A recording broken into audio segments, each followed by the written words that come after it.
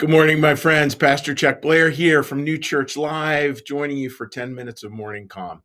And today we have a fun one. Hopefully, bring you a little peace. And today we're looking at is this concept of simplicity, and it seems that simplicity and the spiritual life need to go hand in hand. And I think there's a real there's an acknowledgement, right, that if we're living life the way God intends, that somehow things get a little more simple. Doesn't necessarily mean they get any easier, but it does mean that in a sense they do get a little simpler in terms of moving forward.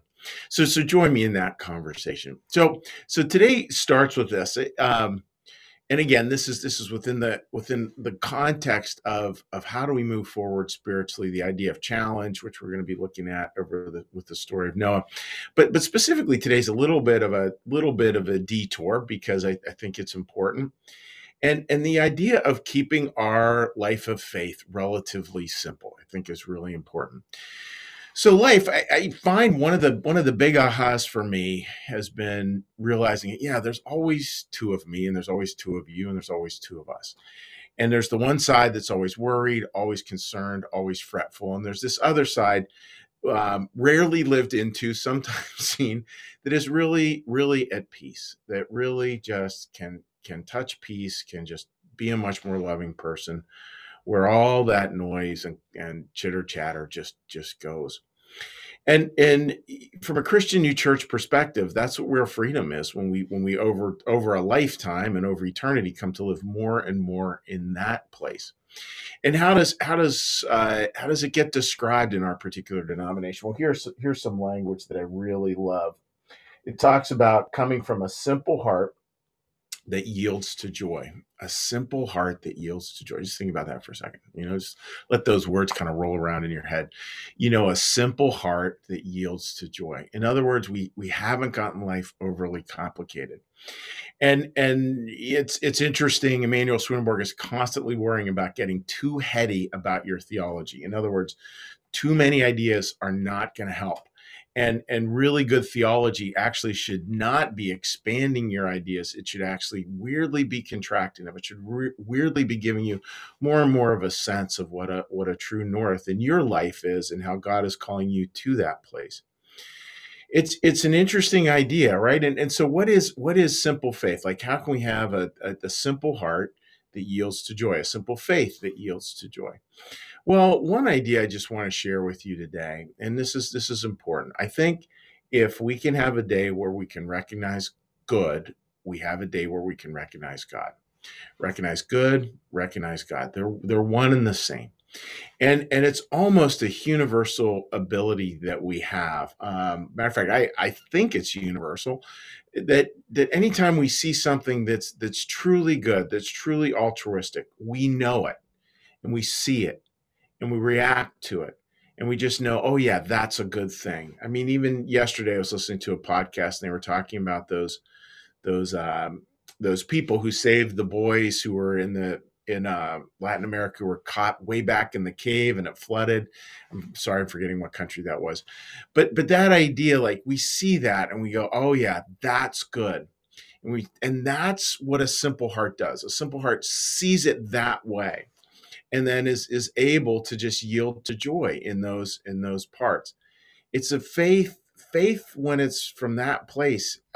You just can't be weaponized. Just ontologically, like, it's impossible to weaponize faith when faith is searching for what's good, and searching to acknowledge it, witness it, live into it, breathe with it, see it, share it, and hopefully even end up doing it, imitating it of sorts. What happens is, Wendell Berry beautifully said. He said, the spiritual life is about following a path, not building a road. And I gotta preach on that sometime, because it's such a powerful line. The idea that a path, and the spiritual path, like a path, is something that follows the contours of the land. It's not something man-made. It's something that has been made over time, and something that is well worn because of its efficacy, because we know somehow this moves us somewhere. Roads are far different. Roads are sort of aggressive. We lay them down, we move them forward, and then once we're on them, we're zooming a million miles an hour. And a road is not about seeing the world around you or experiencing other things. A road is simply about how do I get from the fastest from point A to point B? How do I jet through that as quickly as possible? And that's not really necessarily a healthy way to think of spirituality. Spirituality is not about building roads. Building roads, it's a man-made construct, but it is about following a path. And for Christians, it's about a path that was laid out thousands of years ago, that billions and billions of people have walked and have found great grace in. And of course, some people do abuse that path. Like there's no doubt about that. And we have to acknowledge that, and we have to go as well, yeah, and the path Jesus lays out, it really is about a simple heart that yields to joy, a simple heart that yields to joy. So the takeaway for today, folks, is look for good. And when you look for good, note that you're looking for God. And when you find good, when you see it in the world, and all of you will see it today if you're looking, you will see God. I mean, it's just that's faith right there in its simplest construct. And when you see that, look at it with a simple heart. Look at it as the Bible says, with the eyes of your heart, and just for a mini second as best you can, just yield to a little breath and yield to a little joy right there. Because this is a path. It's not a road. It's a well-worn path. It's a beautiful path. We get to meet beautiful people on the way. We're not trying to do this real fast. It's not about how do I shave off, 25 minutes on my commute. This is about just how do I enjoy this journey with people who are trying to do the same sort of thing, and finding people on the path who we can help and we can serve. So that's the thought for today, folks. And by the way, just a little plug for Wendell Berry. You ever want to read some of his stuff? He's an amazing Christian author. He's a farmer down in Alabama. So what I would like to do now, folks, is work us through a little meditation. And what we're going to do with the meditation is we're going to go through and we're going to breathe a little bit. We're going to do a little mantra kind of thing. We're going to do a little prayer. We're going to do a little blessing. And then we'll follow up by looking at any comments you care to leave on social media. People, again, just important note for anyone joining us for the first time, people leave them throughout the week. They leave them on various platforms. On our morning platform, I look at New Church Live's Facebook page and watch there. So with that, friends, let's go ahead and do that. So let's all get a big breath.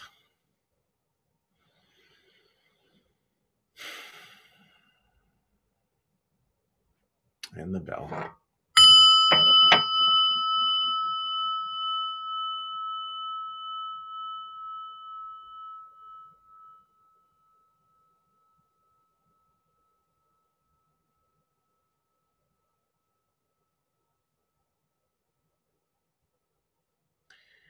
Be still and know that I am God.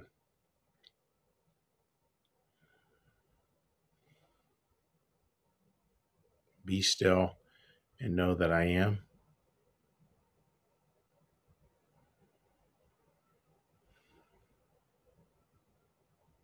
Be still and know that I.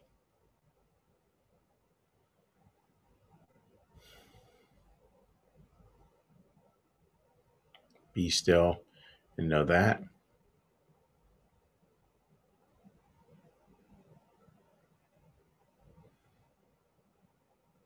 Be still and know.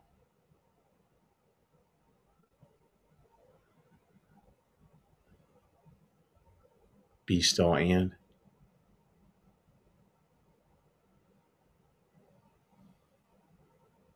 Be still.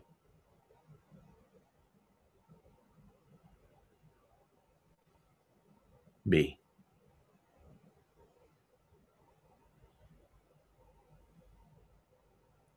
Our Father, who art in the heavens, hallowed be thy name.